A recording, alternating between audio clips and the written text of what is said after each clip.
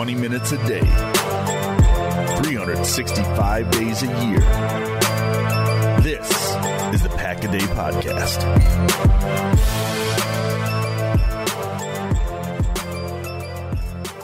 What is up, Packer fans? Welcome into an all-new episode of the Pack-A-Day Podcast. I'm your host, Andy Herman, along with Justis Mosqueda of Acme Packing Company. Another delicious co-branded episode of the podcast. Justis, great to have you back here on the show. First of all, Packers, of course, win. We are recording this at the very tail end of a victory Monday. How the heck have you been, and how are vibes in your neck of the woods? Oh, so good.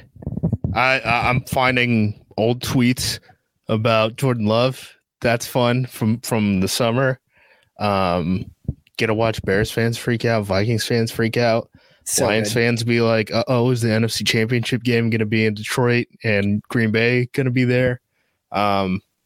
Yeah, it's all fun. When Jordan Love plays like this, I mean, can you do? What can you do? From a Packers standpoint, you can celebrate quite a bit. Speaking of celebration, I'm going to hijack the show for just a second. This, as we are recording this, Justis, is officially our 2000th episode on the Pack-A-Day Podcast. So this is the 2000th episode. Now, technically, we've had more than 2,000 episodes since we've started going to a day. So it's more of a celebration of the 2000th consecutive day with never missing an episode. But still, just wanted to take a really quick moment to thank everyone on the Pack-A-Day Podcast team, all our amazing guests, all of our listeners, everyone for making it what it is today, 2,000 episodes in. So just wanted to hijack it really quick and thank everyone for that, because it means a ton to me. And this team that I've been able to be a part of for 2,000 days now has been a lot to me. So appreciate you giving me the moment to do that. And I will stop hijacking now. I mean, that's incredible. 2,000 days. I don't know if I've done anything 2,000 days. Like drink water, but I'm sure there's like one day I must have forgotten. And that's almost 7 years, right? Like, crazy. Yeah. We're getting, I think 7 years will be in July. But yeah, it's been an incredible journey. Really quick aside, I never wanted to do a podcast, and I'm like, well, if I come up with a good idea, maybe I'll just go ahead and do it. And I thought of something like the Daily for the New York Times. And there was this really stupid commercial that's like, so-and-so smokes 10 packs of cigarettes a day. I'm like, packs a day, pack a day. I'm like, all right, that kind of cool. Like, we could do a daily Packers up. And then I tweeted out who wants to be a part of this, got like 200 messages, and the rest was history. But enough about the history of the Pack-A-Day Podcast. Let's talk some actual Green Bay Packers football, which I know is what everyone's here for. Let's start with Packers Cowboys, of course. Green Bay gets this incredible game, 27-0 start. A little bit of nervous, anxious moments at the end, but nothing that really got the blood pressure going too high. What were just your key takeaways from this one? This game kind of played out the way I thought it would, honestly. I know on the front end when it's, 27-0, like, it probably doesn't look like, the game is any close, but I think if you study what was actually happening, it was half decent. I don't know what was happening with CeeDee Lamb.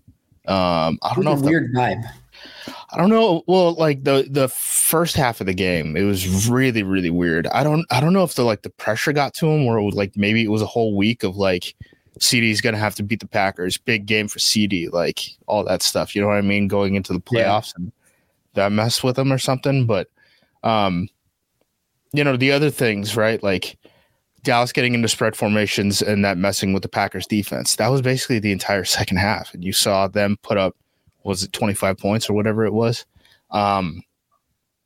You look at the offensive side of the ball, I thought the Packers were going to have to run it a lot, right? Green Bay was totally content with, even when it was, just 3-yard pickups, just running the hell out of the ball for the sake of running the heck out of the ball. And I think, you might have talked about this on Twitter already today, but the splits between the amount of offensive plays that each team had was incredible. And one of the reasons for that was, Green Bay was okay running the football and ticking down the clock, right? That game actually kind of, until the fourth quarter when Dallas was trying to come back, that game was flying. You know what I mean? Like that game real time was going really fast. And then Jordan Love just totally blacking out. I think they had a really good game plan for this game. I don't know if you guys saw the Next Gen Stats tweet. Next Gen Stats said, Green Bay was under center more than 60% of the time. It was the highest under center percentage of any team in any game this year. I'm not surprised by that. Green Bay wanted to give the threat of the run game every single play, especially with the fact that Dallas is, playing guys who are 205 pounds at the inside linebacker position and are functionally in dime personnel, right? Green Bay had gotten 13 attempts to run against dime in the regular season. They hit that in the first half against the Dallas Cowboys. What Dallas was doing defensively was basically, and this shouldn't be a surprise, right? Because we saw this the first time, Quinn and I guess last year's this young wide receiver core faced head to head. And the whole conversation, right, at that point in the season in 2022 was, can the Packers beat man? Can the Packers beat man? Can the Packers beat man? And they go against this Cowboys team that just sits in cover one, and they figured out, Christian Watson, right? Yeah. That was the first time around, and they had a big game against Quinn's defense. This time it was kind of the same thing, right? That tight end leak play for Musgrave, that's against cover one, right? And, the guy who's supposed to cover him just ends up trying to pressure the ball, and he's butt naked wide open, right? The Packers did a lot of stuff against cover one that should frankly probably embarrass Quinn from a coverage standpoint. And then the run game, they were just like, let's get a guard on the guy who's 205 pounds. So I was really excited about that game. I don't know how much of it's going to translate to the Niners game, to be totally honest. That defense is very different than what Dallas presents. Dallas was all pressure and interceptions, basically, right? And they really didn't have. They were kind of boom bust, you know what I mean? And if you could kind of be the steady Eddie, you could take advantage of them. And that's why I thought, if Green Bay is going to have to win, it's going to have to be a shootout. I did not foresee the Packers breaking the franchise record in scoring in the playoffs. I did not see Dallas almost getting shut out for the entire first half because, CD was a head case. Dak was throwing picks. But yeah, those are kind of my general takeaways from the game. You started this with the Dallas's offense being able to get in spread formations, especially in the second half. We saw it early. We saw CeeDee Lamb against Quay Walker on that first third down play for Dallas, and Dak hits him over the middle, and CD can't hang on to it. So it's a little bit of I don't know if they just weren't on the same page of where they wanted that throw to go and the route to go. But that's like one of those that would have been a classic, like, Quay Walker's covering CeeDee Lamb, and CeeDee Lamb goes for 20 yards on the play on a third and whatever it was. But Green Bay got a drop. And there was a piece of this in the first half, especially where I thought Green Bay's defense did some good things, and you can't take away the job pick. You can't take away the Darnell pick six. Like, there was some really good stuff, but Dallas definitely had some shoot themselves in the foot moments too. And then, Green Bay just goes down. They grind out that first drive. They get the touchdown. I thought that was maybe the most impressive part of the game, because they had the big play to Dobbs over the middle in the middle of that drive. But outside of that, it was just kind of like a grinded out, like you said, 2-3 yard carries here and there, sometimes 0 yard carries. It wasn't the most. Daniel Wilson had a couple of those. Yes, he did. He had an interesting game, but you had you just had to grind out that drive, but they find a way to get 7 and put it on the board. And then again, Dallas goes has the miss to CeeDee Lamb. Green Bay goes down, and eventually after a couple drives here there, they get the touchdown again. The pick, like it changed the game immediately by being able to go down and score that touchdown. But Dallas had some shoot themselves in the foot moments. Green Bay grinded it out, and all of a sudden it was 27-0 before you could blink, and the game was totally different. Yeah, absolutely. And then the other thing I wanted to mention that I didn't touch on the front end, Zach Tom, just an incredible game, right? Like, I think tackles played pretty well. I think it was like the third play into it. Rasheed Walker got blown up. I think it was Tank who ended up making a play in the backfield on, I think it was run game. But outside of that, the tackles played pretty well. I know Micah Parsons and NGS Next Gen Stats had him down for one pressure in the game, which was like it was like a 5% pressure rate, which was the lowest pressure rate he's had in his NFL career in any individual game. And that one pressure was unblocked pressure. So Zach Tom, was perfect against him. And that was something, we worried about because of the finger and stuff like that. He ended up practicing all week. Apparently there's nothing to worry about with Zach Tom because he just, held out against one of the best in the game. That was a game that, I don't know, like if Dallas wants it back, like if they had an opportunity to replay that game today, right, with a fully healthy team or whatever, I think they probably consider playing Micah at linebacker, honestly, and just being like, look, they do too good of a job at protecting the edges. They had too good of a game plan for that.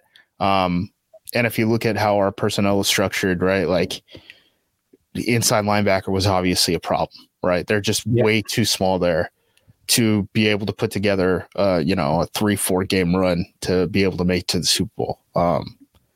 I think that was their fatal flaw, right? I mean, you heard me last week where I was like, hey, Dallas is a 7-point favorite and all that stuff. Everyone expects them to win. I expected them to win, but like the one way that you can get them is like, if you want to just like run the ball and just sit on the clock, you can do that against that team. And that, bear fruit. Yeah, it really did. Let's talk about the Micah Parsons game plan and sort of Matt LaFleur's. You touched on a lot of it at the forefront, but one of the things I loved about this game plan, first of all, they were super balanced. Jordan has 21 pass attempts in the entire game. Aaron goes over 100 yards rushing again. So that's number one, is that you never really got to it. I mean, when you only pass the ball 21 times and still find a way to put up 48 points, partially due to your defense too. But that's going to be a huge recipe for success against a team that wants to pin their ears back. Two, getting the big lead, of course, is going to make it so that you are able to stay balanced. But then I thought that Green Bay, they had the plans on the outside. Every once in a while, they would chip, they'd keep a guy in. And then also there were a lot of times where there's one play where Micah came pretty clean, and then he just got the ball out of his hands to Musgrave right away. There's another one where Micah just beats Sean Ryan, and Aaron Jones is there to pick him up and does a great job. Jones had a couple great blitz pickups in this game, but whether it was tight end, whether it was the running back chipping, whether it was Jordan getting the ball out of his hands, whether it was times that they were max protecting so that they could get the ball down the field, and then again staying balanced, it just felt like they were doing everything in their power to make it so that there was nothing that Dallas could tee off on or know what was coming next. And it just seemed like a super frustrating day for Micah and the entire defense. And all of a sudden, like you said, when this Dallas defense that's built to get pressure and like jump routes can't do either of those things, they looked very pedestrian, very fast.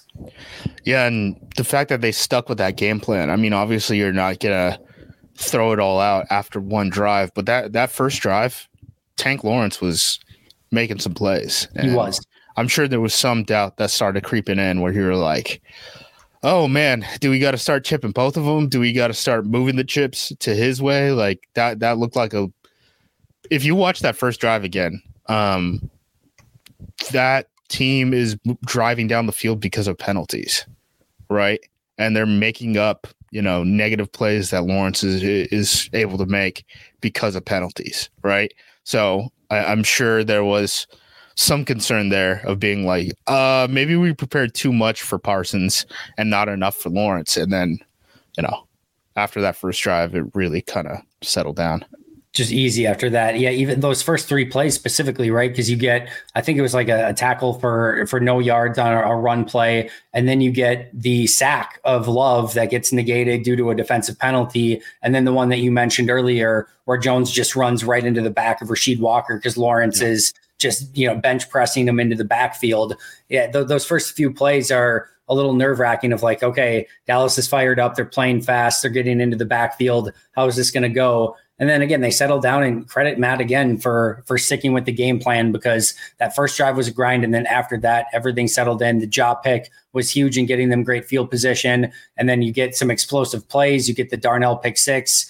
Like we said earlier, it's just a totally different game after that. But let's talk about number 10. This Jordan Love guy seems pretty decent and playing some pretty decent football overall.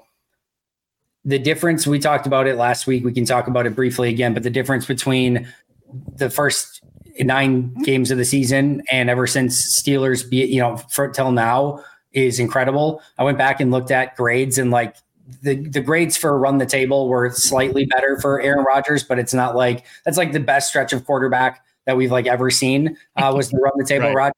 And like Love is just like a hair below it, which is insane. First year as a starter. We saw so many amazing things from him in this game, from cadence to checks to max protects to fadeaway throws to rhythm throws, just total and complete command of the offense. What's left? It's insane. He's getting better every game. I mean, was this your highest graded game for Love? Yeah, I mean, to me, this was Love's best game. And I know the QBR stuff said this is like the best playoff game ever for a quarterback in their database and stuff like that. If I'm looking back at this game 5 years from now and Love looks like he's one of the best quarterbacks in the NFL, I think I look back at this game as the moment that I realized, like, oh, Love's potential, like his ceiling is even higher than I thought. Yeah. Because he's only getting better, which is very scary, right? Not for us. I'm sitting pretty right now. Exactly. We got another quarterback for 15 years. But for the rest of the NFL, I mean, it's a very scary proposition, right? Because I thought maybe 3-4 weeks ago we were like, okay, this is who Jordan Love is. That's very exciting. We could build around that. And the arrow is only going up. I mean, some of the throws that he made on Sunday, insane. Guys shouldn't be able to make that, right? I see people doing, the split screenshots showing either Favre plays or Rodgers plays, right? And being like, look, it's the same guy. Incredible. Just look at the touchdowns. And you're like, that's a franchise quarterback, right? So the Dontavian Wicks play, the future. Nuts. I'm not going to get over it for a long time. Like that's going to be the one that lives like rent free for me for a while. Like just again, that's the play I'm going to think about when you say like Jordan Love against the Cowboys, his first year as a starter. What do you remember? And I'm like the Dontavian Wicks touchdown and being like the ceiling is even higher than I thought. Like that's what my takeaway is going to be. To be able to cadence, see the blitz, check into max protect, backpedal enough where he knows he's going to have enough time, know that he's probably going to get hit in the play, stand and deliver, throw it almost like through Marquise Bell's arms, and then in the perfect spot for Dontavian Wicks, just all of it. And like the stuff that he has to go through pre and post snap to do all of that.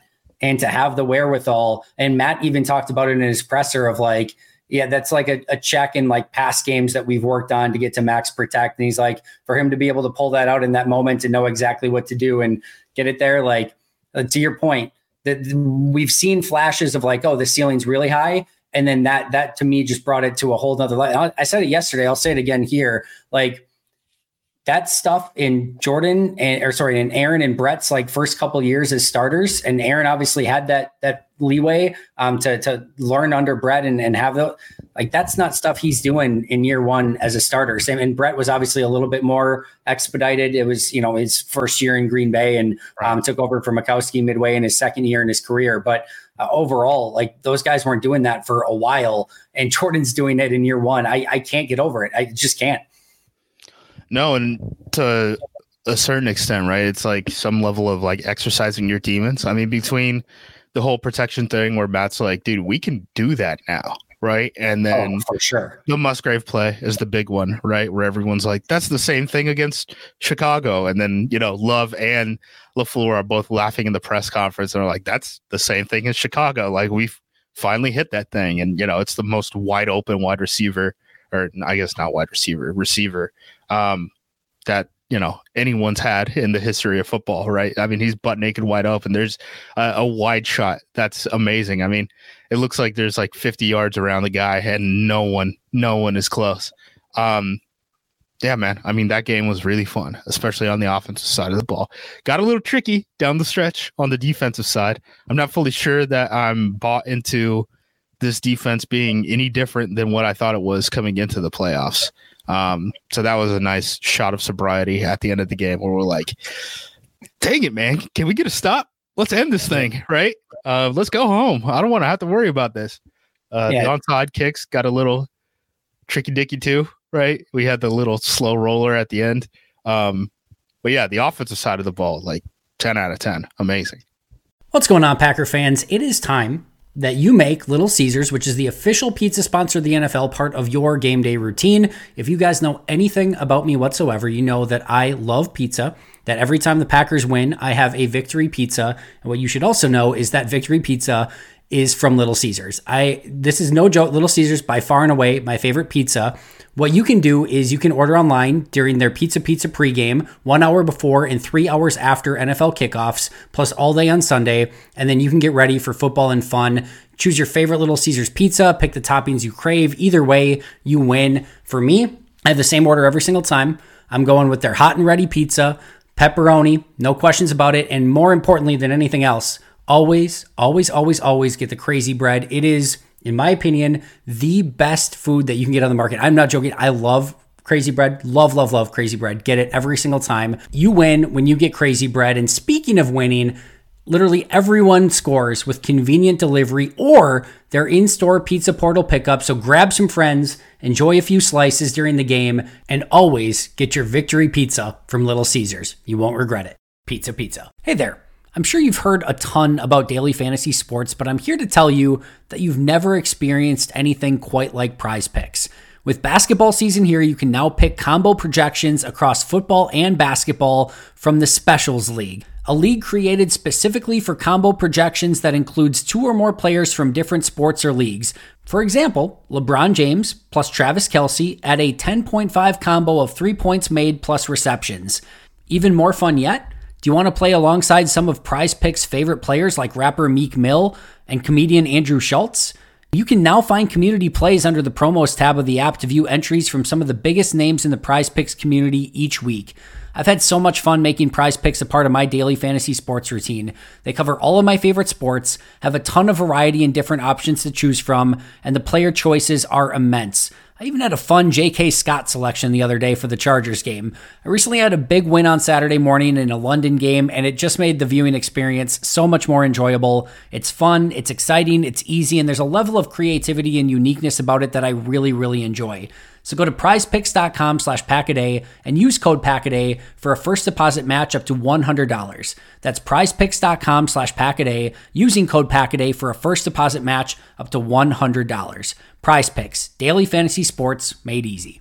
All right, let's talk about that defensive side of the ball, because you sort of get that bitter taste in your mouth again at the end, and that's sort of like your lasting impression of just when I thought, 4 quarters against Chicago, 4 against Minnesota, really kind of like the first 3 in this one I mentioned yesterday, with 10 minutes left, you've allowed 16 points. And while allowing 16 points, you got a pick 6, an interception that also turned into points for Green Bay. Like they played pretty darn well up until that point. It wasn't perfect. And as we mentioned earlier, Dallas made some mistakes and shot themselves in the foot a couple different times. Green Bay got some penalties that went their way. But then we got that sobering reality of, oh yeah, they still have some glaring weaknesses, and especially once Ja went out of the game, wasn't quite the same. Anything else that you picked up? I'll just add one really quick. I thought that Dallas's offensive line, for the majority of the game, Kenny had some moments for sure, but like LVN, Gary, Preston, Slayton, Wyatt, Brooks, Wooden, for the vast, those guys could not get off pass blocks to save their lives and get legitimate pressure, even when knowing they could pin their ears back and go quarterback hunting. I mean, that Dallas line is really good when they're healthy, and they looked really good in this game, but they're going to have to be better against San Fran than I think they were especially in obvious passing situations, where they need a little bit of a boost from Rashawn Gary moving forward and making some big plays.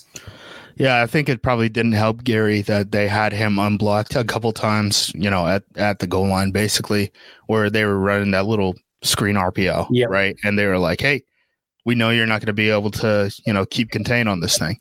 Outside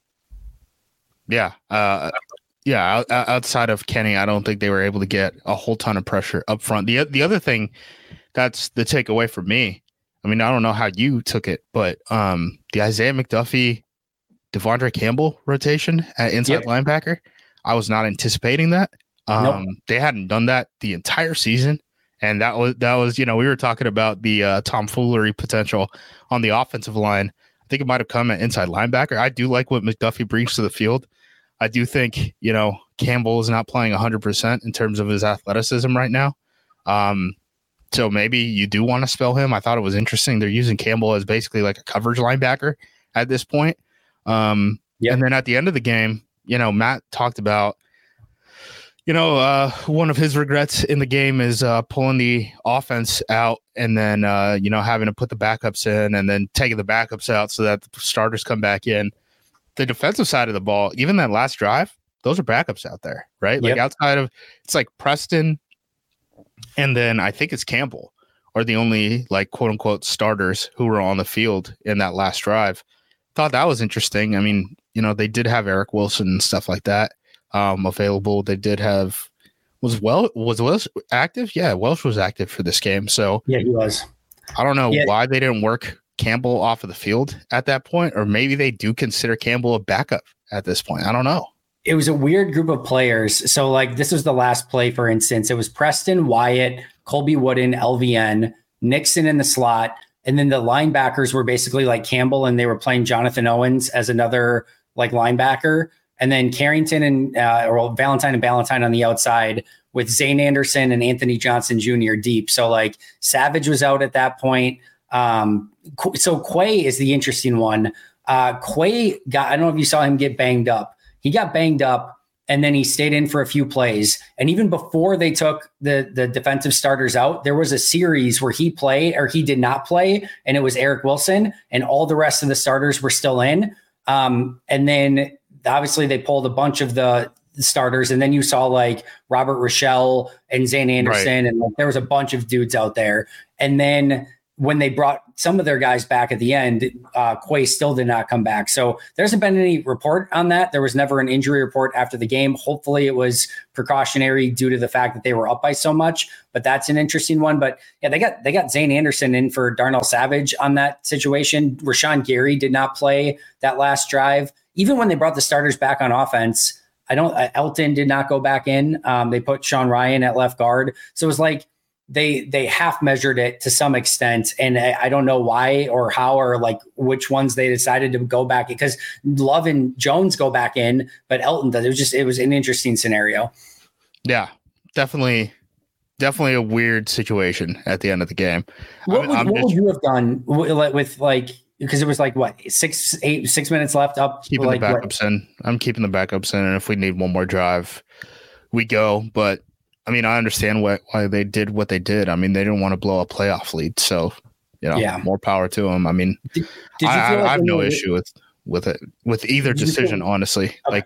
Like pulling them out or putting them back in. I have no issue with either one of them. I mean, I understand what it looked like in real time. I thought they were going to be able to get some sort of a stop on the defensive side at some point, and I would have bet on that. And maybe I would have lost my job today if I tried to make that bet, right? So I don't know. I can't complain. You're screwed either way. And I said this yesterday too, but like if Jordan or Aaron Jones or one of those guys rips an ACL up 32 in a playoff game with 6 minutes left, you're getting dragged forever. Oh, yeah. Like you're just like, you will, like, what, Jordan's in up 32. What did you think was going to happen with 8 minutes, 6 minutes, whatever it was left? You think they were going to go touchdown 2.4 times with 3 onside kicks in the middle, go into overtime, get the ball, receive, and go down and score another touchdown? Like, if that happens, you're like, so yeah. Again, we're looking for jobs today. If that's what happens. Exactly. So no, I didn't hate it either. It was probably, I don't know, maybe a smidge too soon. Once Clifford and the crew went 3 and out because of a just beautiful Royce Newman false start right away, which is just so on brand. Once you go 3 and out there, I think I probably would have kept the defensive starters in one more drive just to be like, all right, let's just close up shop here and let's just get this done with, rather than going with immediate backups. But I'm not gonna, like, if this is what we're nitpicking the day after a huge win against Dallas, like I'm in seventh heaven. Yeah, I don't know if we're going to have that big of a lead in that situation come up against the Let's hope this comes up again. Again. I mean, look, it's not a bad problem to have on the list of issues to have in game. That's probably tippy top of the list. Let's talk about the issues that did come out of that game, specifically 2 injuries. JJ Nigbare torn ACL, sounds like done for the year, which sucks. And then the big other one is Jair. Just not knowing, that's a non-contact ankle injury. Just looks like he kind of re-aggravated it. Short week. I don't know if this game would have been on Saturday if Ja would have played, which is like an interesting thing to think about. If it was a Saturday night game instead of a Sunday game, would he have been able to get back in time? And now they've got a short week this week. The Enigbari one I think is manageable. It's not like, I don't think Enigbari is going to get too much pressure on Trent Williams anyway. But like, certainly you have Brenton Cox has to step up into that role a little bit more. But the Jair one could be massive in a game against all these 49ers weapons. Yeah, for sure. Enigbari, I think I looked it up. He played like 41% of the defensive snaps in the regular season. LVN is going to see a huge uptick in playing time. They already asked Matt, like, hey, what's your plan for the position? And he mentioned on Monday that, Brenton Cox is on the team. I think Cox has only played like a handful of snaps on the defensive side. So I would assume he's going to probably get the biggest game of his NFL career, an opportunity against the San Francisco 49ers next week. I know they worked out 2 guys today. Yep. Thought that was interesting because, like, if they do that, I assume they're going to sign a guy to a practice squad. They already have 3 practice squad outside linebackers right now. So I don't know if they plan on elevating another guy to the 53 and opening a roster spot for a 3rd outside linebacker on the practice squad. I highly doubt that they end up rostering 4 of those guys on the PS. Alexander, I mean, I think we know what the situation is there at this point, right? Like, he's got the ankle. If he plays, he plays. If he doesn't, we've seen these guys play for a while. I do worry about Ballantyne specifically if they have to do any like man coverage stuff, right? They've kind of gotten caught with their pants down a couple times in man coverage with Ballantyne. I'm thinking like Tampa. There's been a couple times down this stretch. So I certainly do think that will impact things. And then the whole McDuffie Stinger thing. Right. If he's a starter or not, and Devondre Campbell's situation, is he a starter or not? Are they going to try to do the early downs McDuffie pass coverage downs Campbell type of thing next week? I think that's a pretty big question mark. I would assume that, so because it's Saturday, right, everything is getting moved up, which is why Monday is technically their off day, right? And that's why they brought in guys for tryouts on Monday. So Tuesday is going to be the first day that they practice. I assume they're going to have a walkthrough. So we're probably going to get a practice squad, or not a practice squad, a practice status elevation on, or not elevation, practice status, like injury report, estimation. That's what I was looking for on Tuesday. So we should probably get some news then, but until then, it's probably just speculation. It didn't even sound like LaFleur really knew what was going on the injury front. Like, he wasn't able to confirm or deny anything about Enigbari's situation. He's like, I haven't really talked to Flea yet. Seems like they're, knee deep in preparation for the next game at this point, which, considering the timeline, isn't surprising. If someone's hurt, that information isn't going to change between now and practice time. Right. I also am willing to bet you quite a bit of money that Outlook calendar says meet with media and then meet with Flea, rather than meet with Flea and then meet with media. Because then and then you probably have to answer questions about a little bit more. But if you have that plausible deniability of like, oh, didn't talk to my injury guy yet. Sorry, guys, can't talk about, like, I don't even know. How could I possibly know? I haven't talked to the guy yet.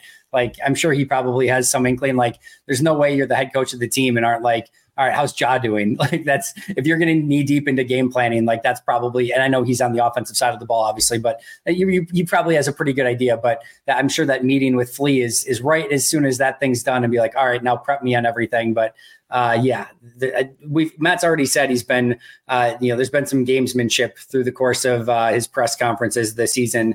I think that's probably another a step in that, is just not talking to his injury guy before meeting with the media. I mean, half the time they ask him like, hey, what's going on with so-and-so? And he was like, he was limited.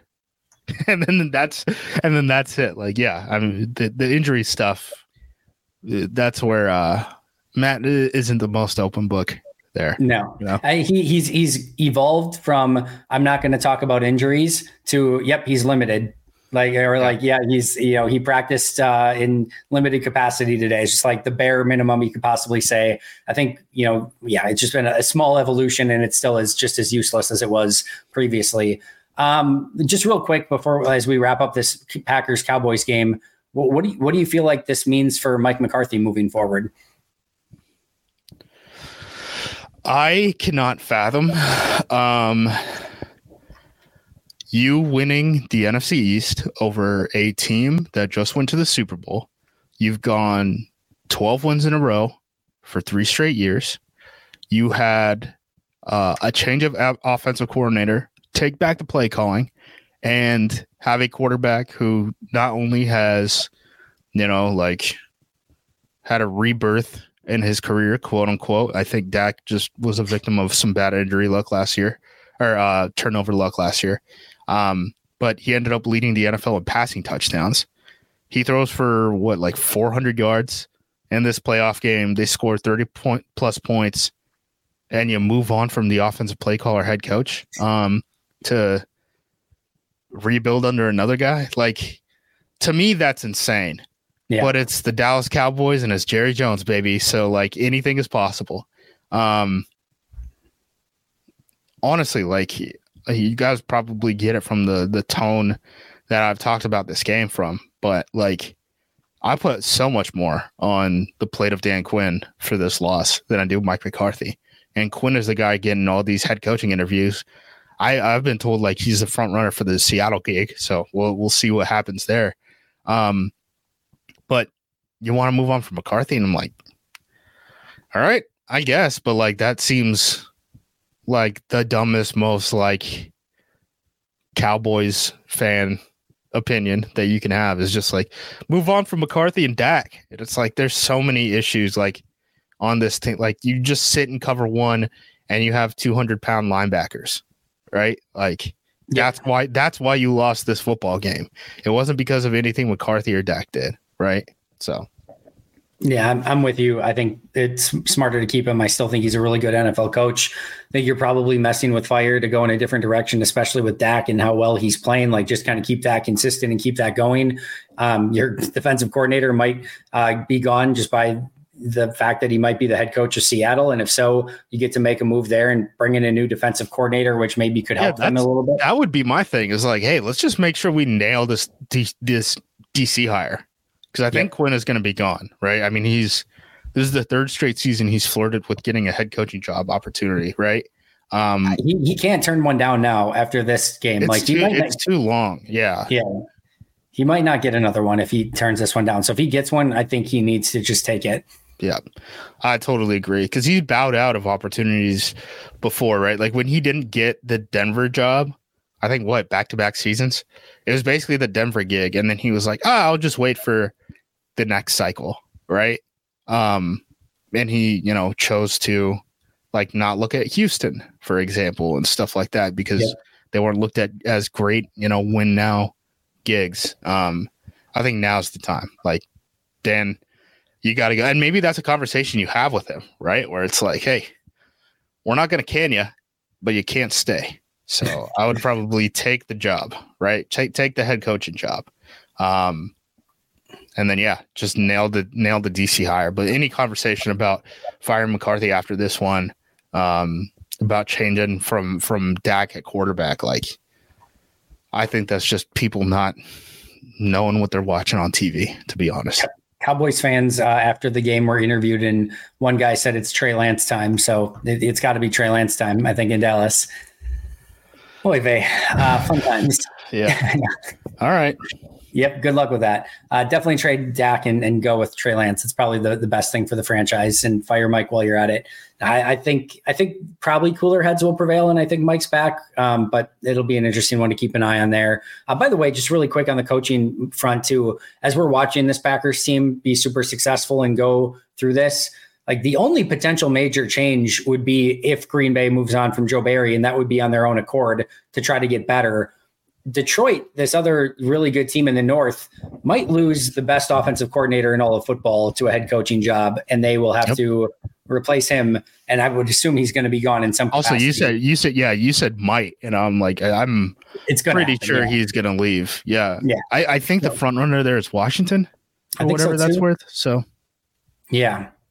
But yeah, that's going to be a major change for them. Meanwhile, Green Bay gets to just kind of keep this steady with all these young players. And I don't think any of their coaches are going to be up for like any crazy, I guess like Vrabel or like Dunn could potentially be like a new offensive coordinator somewhere. If like a new, well, I do wonder if they would let Stenovich leave for an offensive play calling opportunity, but I don't know. Yeah, my answer is I bet yes, because I bet they wouldn't mind taking Vrabel or Dunn and moving them into offensive coordinator to keep one of those guys. Well, they turned Getsy loose, right? I mean, Getsy was the first choice for offensive coordinator for the Packers, when Stenovich got hired. But, even in division, they were like, that's a play calling opportunity. That's how this works. And by the way, guys, like every coach who gets promoted out of Green Bay is a recruiting pitch for Green Bay to hire better coaches, and for Green Bay's opportunities to be looked at as a premier spot to land for assistants, right? The more you're not going to be able to keep a staff together when you're a good team, right? That's simply not how this works. If you look at the Baltimore Ravens defensive staff right now, everyone wants a piece of everyone involved in that team, right? Yeah. But that's actually a good thing in the long term, because guys look at it and they say like, hey, this is a job where if I'm, a career, a ladder climber, right? And I want to become an offensive coordinator someday, maybe one of my opportunities is by being a positional coach for the Packers, right? And that's a good thing. So if we lose Stenovich, don't look at that as a negative. The Barry situation, Bisaccia hasn't gotten any head coaching opportunities, or interviews, I guess I should say, at this point. Maybe that changes if a couple more of these jobs open up. Like we talked about the Cowboys. I mean, there's too many like really good options out there, I think, for Rich to get any legitimate consideration. Well, if it's Cowboys and like maybe the Eagles open up at this point, like I don't know, start expanding candidates and maybe people start looking at a wider umbrella of candidates. I don't think Rich is going to leave at this point. I really do think in terms of the top guys, I'm looking at Barry, and then like question mark if someone else is going to leave for an offensive coordinator or play calling opportunity. Yeah, it'll be interesting, but I think for the most part, the Packers are going to be able to keep this coaching staff mostly intact unless they're the ones that want to go in a different direction, which we've been discussing ad nauseum, and we're just gonna have to wait and see. And this game against San Francisco will probably be a big part in that and how the defense performs. But let's talk about Packers 49ers. What are you going to be watching for in this one? Kyle Shanahan, you bastard. I know you're going to do it. I know you're going to line up an empty. I know it's going to be out of 12 personnel or 21 personnel. I know Kittle's going to be in the slot. It's going to be, the second tight end or like use check out there. And you're going to play little mismatch games and all sorts of stuff. And you're going to dictate everything. I hope the Brock Purdy, who I think Brock Purdy is, shows up in this game, which is, I think he's just kind of a game manager. I know we've done the whole thing. I mean, how many times do we have to see this quarterback have success in this type of system? Case Keenum, right? I think we're coming off of the heels of Tua Tagovailoa as one of these guys where they're like, wait, he's actually not an all-star, and he's probably just an accurate guy who's playing within guardrails and has really talented wide receivers around him, right? I think that's who Purdy is. Maybe I'm wrong. Maybe I eat crow. Maybe he is the Tom Brady that everyone says he is. Right now, I'm not fully buying into it. So I'm hoping at some point quarterback talent is the difference in that game, because if quarterback talent is the difference in the game, I think Love wins that one. But there's so many things that the Niners are better at than the Packers right now. I mean, we're talking about red hot pass catchers and stuff like that. The Niners are as talented at the skill positions as any team in the NFL. McCarthy was an MVP candidate. You can go down the list of names. When Kittle is healthy, he's the best tight end in football, in my opinion. They got Ayuk and who's the other receiver? Oh, Debo. Oh, yeah. Debo's the guy I forget about. Yeah, just that guy. Definitely shaky on the offensive front. In a couple of ways, Trent Williams is still really good, but that offensive line isn't what it used to be. Defensively, they can get a lot of pressure, but I mean, we just locked down Take Lawrence and Micah Parsons and also Odigizua and Sam Williams and on and on and on. Like, that was kind of Dallas's calling card too.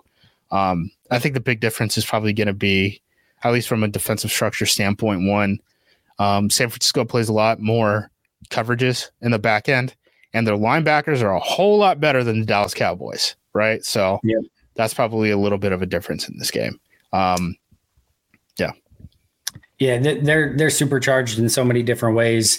And you mentioned the weapons that they have. And we talk about in Green Bay that Green Bay has all these different flavors of weapons. San Francisco has it, and they're also like all pros. And McCaffrey is just a cheat code in what he can do. People always went back and like, oh, you're going to trade all that stuff for a running back. It's like, he's so much more than just a running back, because he's one of those guys you can actually split out, and he's a legit wide receiver pretty much outside as well. And to your point, and you've been talking about it for weeks now, this defense has had no real solutions to when teams go five wide. Dallas had success with it against, again, this week, should have even had more success against it. And Green Bay is going to have a much better plan. I don't know that they have, especially if Jair's out, I don't know that they have the pieces just to match up in any capacity with it. It's going to be a big problem. That's the tough thing, because, San Francisco plays condensed a lot, right? So going wide isn't something that they're going to want to do every single time, but that does make it a threat when that's your weakness of your defense, like third and longs or something that you're going to have to sweat out, right? And you have some of these conversations, like, again, I'll bring up that example, right? Like, let's say 3rd and 3, okay? 3rd and 3, it's 21 personnel. So you get McCaffrey, Debo, Juszczyk, Kittle, Ayuk are in the game. They come out and empty, right? So first of all, are you in base defense or are you in nickel, right? That could be a big thing, and they can check into whatever you're not, and it's not like you can just teleport guys off of the sideline and say like, oh, when they're under center, we want to be in this defense, and when they're in empty, we want to be in this defense. You don't get the choice of that as a defensive coordinator, right? So let's say, you're nickel, whatever. They line up Juszczyk and Kittle out wide. Are you going to be in man? Are you going to have, linebackers travel over those guys so corners can be in the slot actually covering McCaffrey or Ayuk or Debo Samuel? Or are you going to zone it, right? And, if you're going to play man, are you comfortable with Carrington Ballantyne having a one-on-one against Debo or Ayuk, right? Like, those are the conversations that you legitimately have to have, and I don't think the Packers have a great answer for either one of those. So I do think that, if Green Bay wins it, because I'm done with the doom and gloom, because last week I just spent time on like 5 different pods being like, yeah, I think the Cowboys win, and then the Packers just shove it in my face and break the scoring record for the franchise in the postseason. If the Packers do have an opportunity here, right? But I do think that it comes via shootout, right? Like, they're going to have to score a whole ton of points, because I think San Francisco is going to get theirs in this game. But we'll see. Maybe Purdy craps the bed and we're up 27-0 at the half. Who knows? He did have like a 5 interception game earlier this season, something like that. He's had a couple not great ones. I think time is coming. Time is coming for the Purdy takes, and there will be a parade when it happens. But can't wait. Hopefully it's after this week, and they have to. Like, Green Bay's broken a few franchises this year. Chicago in the last game, and then obviously Dallas is a little bit broken after this one. And maybe Brock Purdy gets thrown into question after Green Bay, breaks that as well. Either way, it would be amazing. Yeah, fingers crossed. And then Detroit next week. Yeah, let's just right down the line. You brought up though that the fun part of that 3rd and 3 situation is in that 21 personnel is that if Green Bay does go lighter or like whatever, like they just have Kittle and Juszczyk with Christian McCaffrey in the backfield. Like they can just run on 3rd and 3. Yeah, they just tap their helmet. They're like, hey, we're getting in the I formation and we're running downhill and just run the ball. Like, why is there only 2 defensive linemen? on the field, right? And then not only that, but then you bring Debo in motion and like fake a handoff to him, and then like people got to be worried about Debo, and then like all of a sudden it's just like you're undermanned, and now this 49ers offensive line with Kittle and Juszczyk blocking ahead, with Debo going in motion and Christian freaking McCaffrey in the backfield, like without even getting too fancy about it, a 3rd and 3, them just lining up and running and say, we're just going to run it at you, is a problem in and of itself. And then they can also split those guys out 5 wide and do the exact thing that you just mentioned. Like that's what makes this such a nightmare personnel package for San Fran, and why it's whether he's a game manager or whether he's the next Tom Brady, it's a quarterback friendly system that gives him a plethora of options to do so many things dependent upon what the defense tries to do. And if there's no Jair, it gets even worse. Yeah, I do not envy any of the Packers defenders this week. I do not envy the position that Joe Barry is in this week. This Niners team is a very good team. I've thought this entire season they're the class of the NFC. I think them and Baltimore are a cut above everyone else. The Packers are playing hot though, right? And if Jordan Love's going to throw for 303 scores, 0 interceptions, I mean, the Packers will have a chance. So if the Packers win, I think it's going to be via shootout. We'll see. I think I saw the line earlier. Matub wrote it up for us. It's like 10 points, which it was 10, then it was 9.5. I don't know where it's at now. Yeah, that seems a little high for me. I thought we were going to get, because Dallas was a good team too, by the way. Yep. I thought it was going to be closer to like that 7 that we saw for that game, but I guess we'll see. See. Keep disrespecting them. Make it 14 by kickoff. Whatever you want to make it. Like, seems like they do best in those sort of situations. All right, 2 really quick ones before we get out of here. Really quick thoughts. There was some talk, especially early in the year when the team's 2-5, of like, all right, now how can you get off of maybe more of these veterans? I think Devondre is probably the only one that is in question at this point. Like, Preston's back. I think Aaron Jones is back. I don't think there's any question about that. I think, Aaron you can write that in ink at this point. Yep. I don't know if they're going to do a salary adjustment or what the heck they're going to do there, but they're going to try to bring him back. I don't think anything's going to happen to Kenny.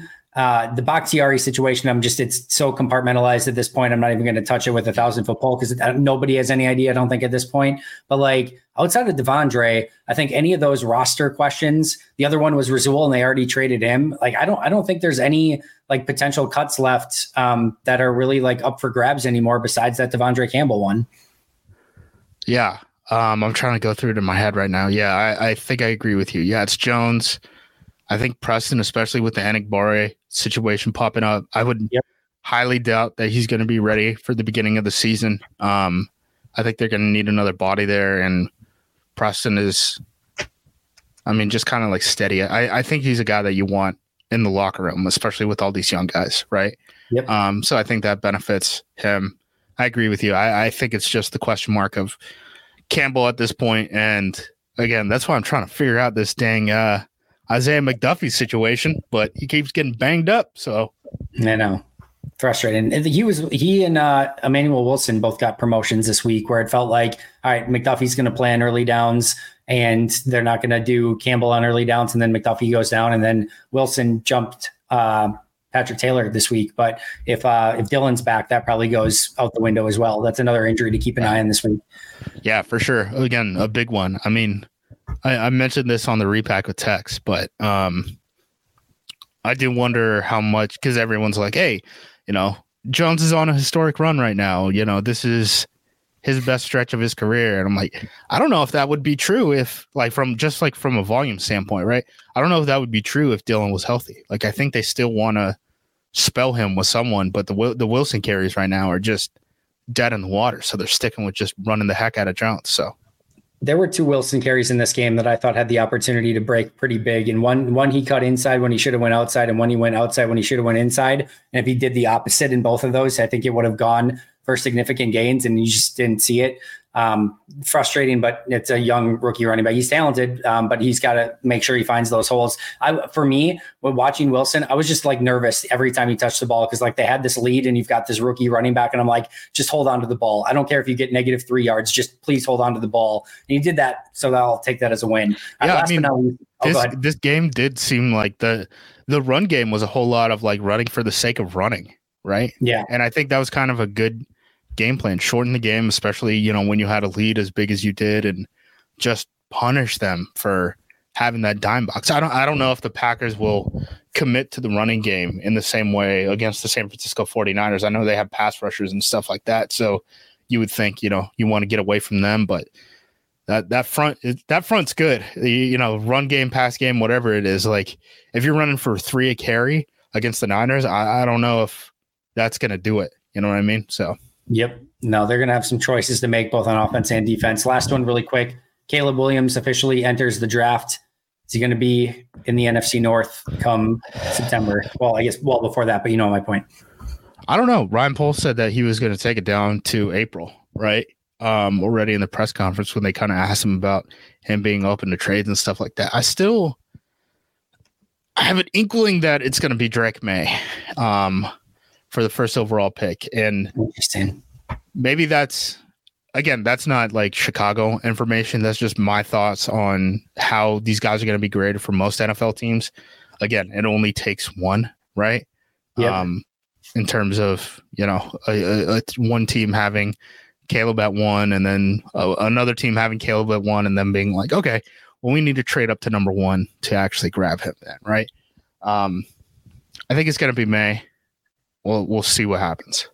I don't know why Caleb drug it out, but I also don't think that it's that big of a deal. I thought the rumors about the supplemental draft were silly. The NFL has been very strict about the supplemental draft since COVID started, basically, and we haven't had anyone drafted. So I don't know how you even qualify for the supplemental draft at this point unless you get kicked out of your school for academics. Yeah, it never seemed realistic to me. All the rumors out there of whatever, it just felt like he was always going to do it. I don't know how the contract structure works for first round picks in the supplemental draft either, right? Because you get $30 million if you sign as the first overall pick in the NFL draft. I don't know if you get $30 million if you're the first overall pick in the supplemental draft, right? Can you trade supplemental draft picks? Like, if there's somebody out there, that's another one. Cause like, you're not going to get taken first overall. If it's like, maybe you would, I don't know, would Carolina, cause Carolina would get the one in the supplemental. Well, it's like a lottery. Oh, is it? Yeah. It's like a lottery. I thought it was based on the previous season's records. It's the previous season's record, but then it's the lottery because they had all sorts of situations where guys like Brian Bosworth and stuff, right, where we're coming out in the supplemental draft instead of the normal draft. And the NFL was like, we have to do something about this so that teams who are picking at 1 can't like double dip and, you know, interesting, get it treated like they have 2 first overall picks, right? So, gotcha. Yeah, it's definitely a weird situation. Again, I don't think the NFL wants to go down the supplemental draft path. No. So also, I don't think it was ever realistic. If he wanted to not play for Chicago, he could literally just be like, I'm not going to play here. Like they could. Yeah, you could just say it with your chest. Yeah. Yeah. You could like literally probably force your way out. And if like Chicago might not be sold on one guy anyway, they're still deciding between Justin Fields. Like, I don't know, the whole thing, hopefully there's drama. Drama would be great. What's a better scenario as a Packer fan if they pass on Caleb Williams for Drake, for a UNC guy again, get the UNC guy wrong, and Caleb Williams becomes the next Patrick Mahomes, and they screw it up twice. Or if they do it the opposite way this time and take Patrick Williams first, thinking like we got to get the next Mahomes, and it's Drake May, the UNC guy this time, that completely tears it up, and Caleb Williams doesn't end up being good. Which fan fiction version of a Packer fan is better in that situation? I think May being good and them not having May is the one that hurts the most, where they're like, oh man, I did the dumb thing and I saw North Carolina number 10 and I said avoid, and went for the flashy guy. I mean, the other thing too is like everyone's issue with, I don't know, like in terms of processing, May is way higher up there than Caleb Williams at this point. I mean, Caleb is he's closer to like Kyler, right? Than he is, you know, one of these drop back quarterbacks that we're seeing have a whole lot of success in the NFL right now. So I think if you grab Caleb, I mean, you're starting at the ground level in terms of developing that guy for NFL football, right? So yeah, I think May is going to be a little bit more of a product of the guys around him early on because he just kind of like wants to work and struggle. He's fast. He is a fast guy. He's going to be able to run for some yards, but he's going to kind of go the way his offense goes early, I think. Caleb is a one-man offense a little bit because he can do so many dynamic things, but there's so many times I've seen enough film on him already, and I'm out west, so I get to see Caleb Williams a lot. He misses a lot of wide open stuff that he just gets off of immediately, and he's going to have to get drilled to hell for a year or two before he really starts to figure it out. Yeah, the offense that he goes to and the time that he gets to develop is going to be huge. The tools are immense, but he's not a finished product by any means. Hey, I mean, you know what's great for developing quarterbacks? A head coach on the hot seat who has yet to hire an offensive coordinator, right? That's awesome for quarterbacks. That always works. So they're going to Bears this, and it sucks for like the NFL because there's some super talented quarterbacks and they're probably going to get one of them. And you want to see those guys go and be successful. You just don't want to necessarily go and see them be successful in Chicago if you're a Packers fan. What would you do? Because I have an answer of what I would do. For the Bears as a whole, or you got pick number one. How do you use it? I would have made sure that I got Ben Johnson as my head coach, and I would have drafted Caleb Williams. That's what I would have done. I'm trading the pick. I'm still trading the pick. Interesting. Now, give me all the assets. Give me every single asset I can, and we're gonna get an answer on Justin Fields. And if he's not the guy, he's not the guy, and we'll be in a position to draft one next season. So that's this might be the most opposite we've ever been on a topic in the history of the Acme Packing Pack-A-Day. I will always do the coward thing in the first round. I will trade back in the first round every single time. Put it on my scouts to find talent.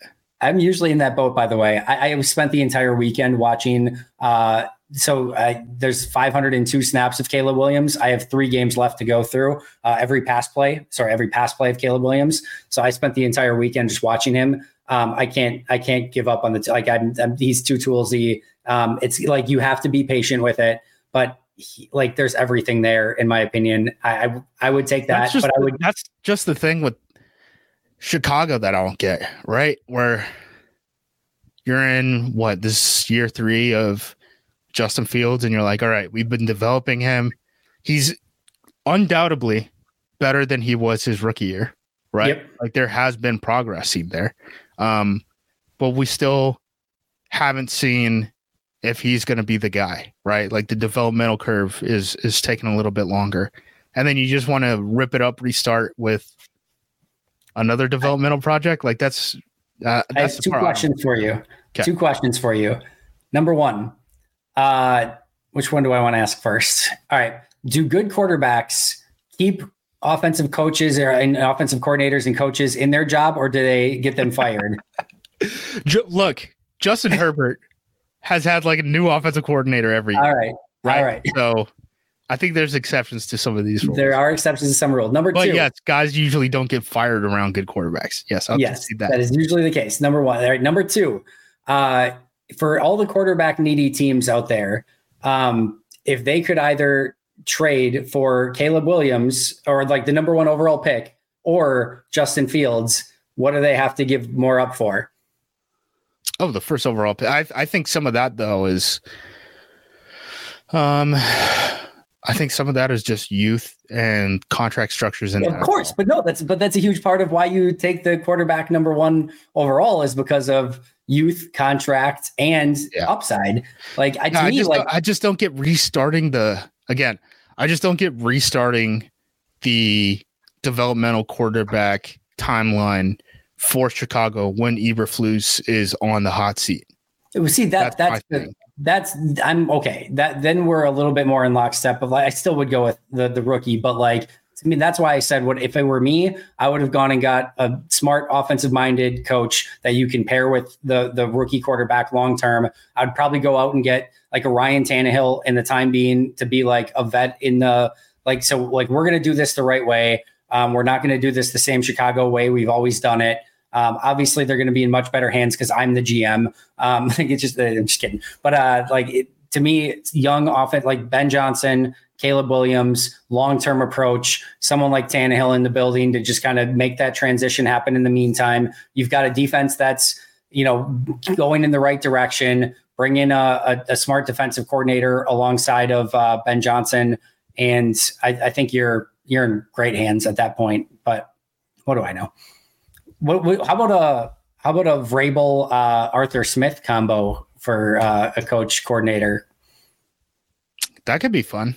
Especially in Chicago. Yeah. That was my other one. I'm like, either I go Ben Johnson or I hire Vrabel as the head coach, and I go, because here's the other thing is like, if they hire some offensive coordinator and things go well in Chicago and they get the quarterback right, whoever it is, that offensive coordinator is going to probably go and get a head coaching job, whatever. Like Arthur Smith's not going to get another head coaching job probably for a while, if ever. So I like the strategy of just like hire the toxic offensive coordinator. Just like he's not going to get another opportunity. Bill O'Brien never going to get another shot. Let's bring him in. Charlie Weiss, go get Charlie Weiss. He might still be collecting checks from Notre Dame and Kansas. So probably. Justis, as I always say, I think we keep going longer every single week, and I think I could still go way longer, but we probably got to get out of here. Tell everyone where we can find all of your amazing work. AcmePackingCompany.com. That's where you read all things that I write about the Green Bay Packers. You can subscribe to the Acme Packing Company podcast feed. Those will be fun. I'm probably going to record with Kyle Posey for Intercepted, our preview episode on Friday. He writes for Niners Nation, the SB Nation blog that covers the San Francisco 49ers. And you can follow me on Twitter /X/ whatever the heck you call this little bot farm with terrible ads at JUMOSQ. At terrible ads and a lot of porn bots. So many. So many that like I want to. So here's the thing. I want to like, because you can hide your tweets, right? Or hide the replies. And I want to do that. But I have the bad, I'm a messy person. So whenever I see that there are hidden replies, I click the hidden replies immediately. And then half the time, like more intriguing. Yeah. Cause sometimes the tweets are very funny because it's just, dunks that original writers want to hide from their tweets, which is what I'm there for. And then the other time is it's a porn bot. It's like the worst lottery game that you could be playing. Yes, you don't know what you're gonna get. Just don't click the hide or unhide button from now on. But you're right, you can get some really good stuff in there too.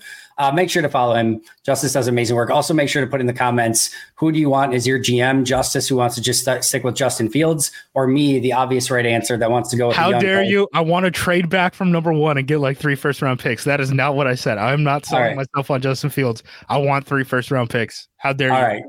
Deal. You can find me at Andy Herman NFL. You can find the podcast 2,000 days in a row. Tomorrow will be 2001, and we're going to keep going forever and ever.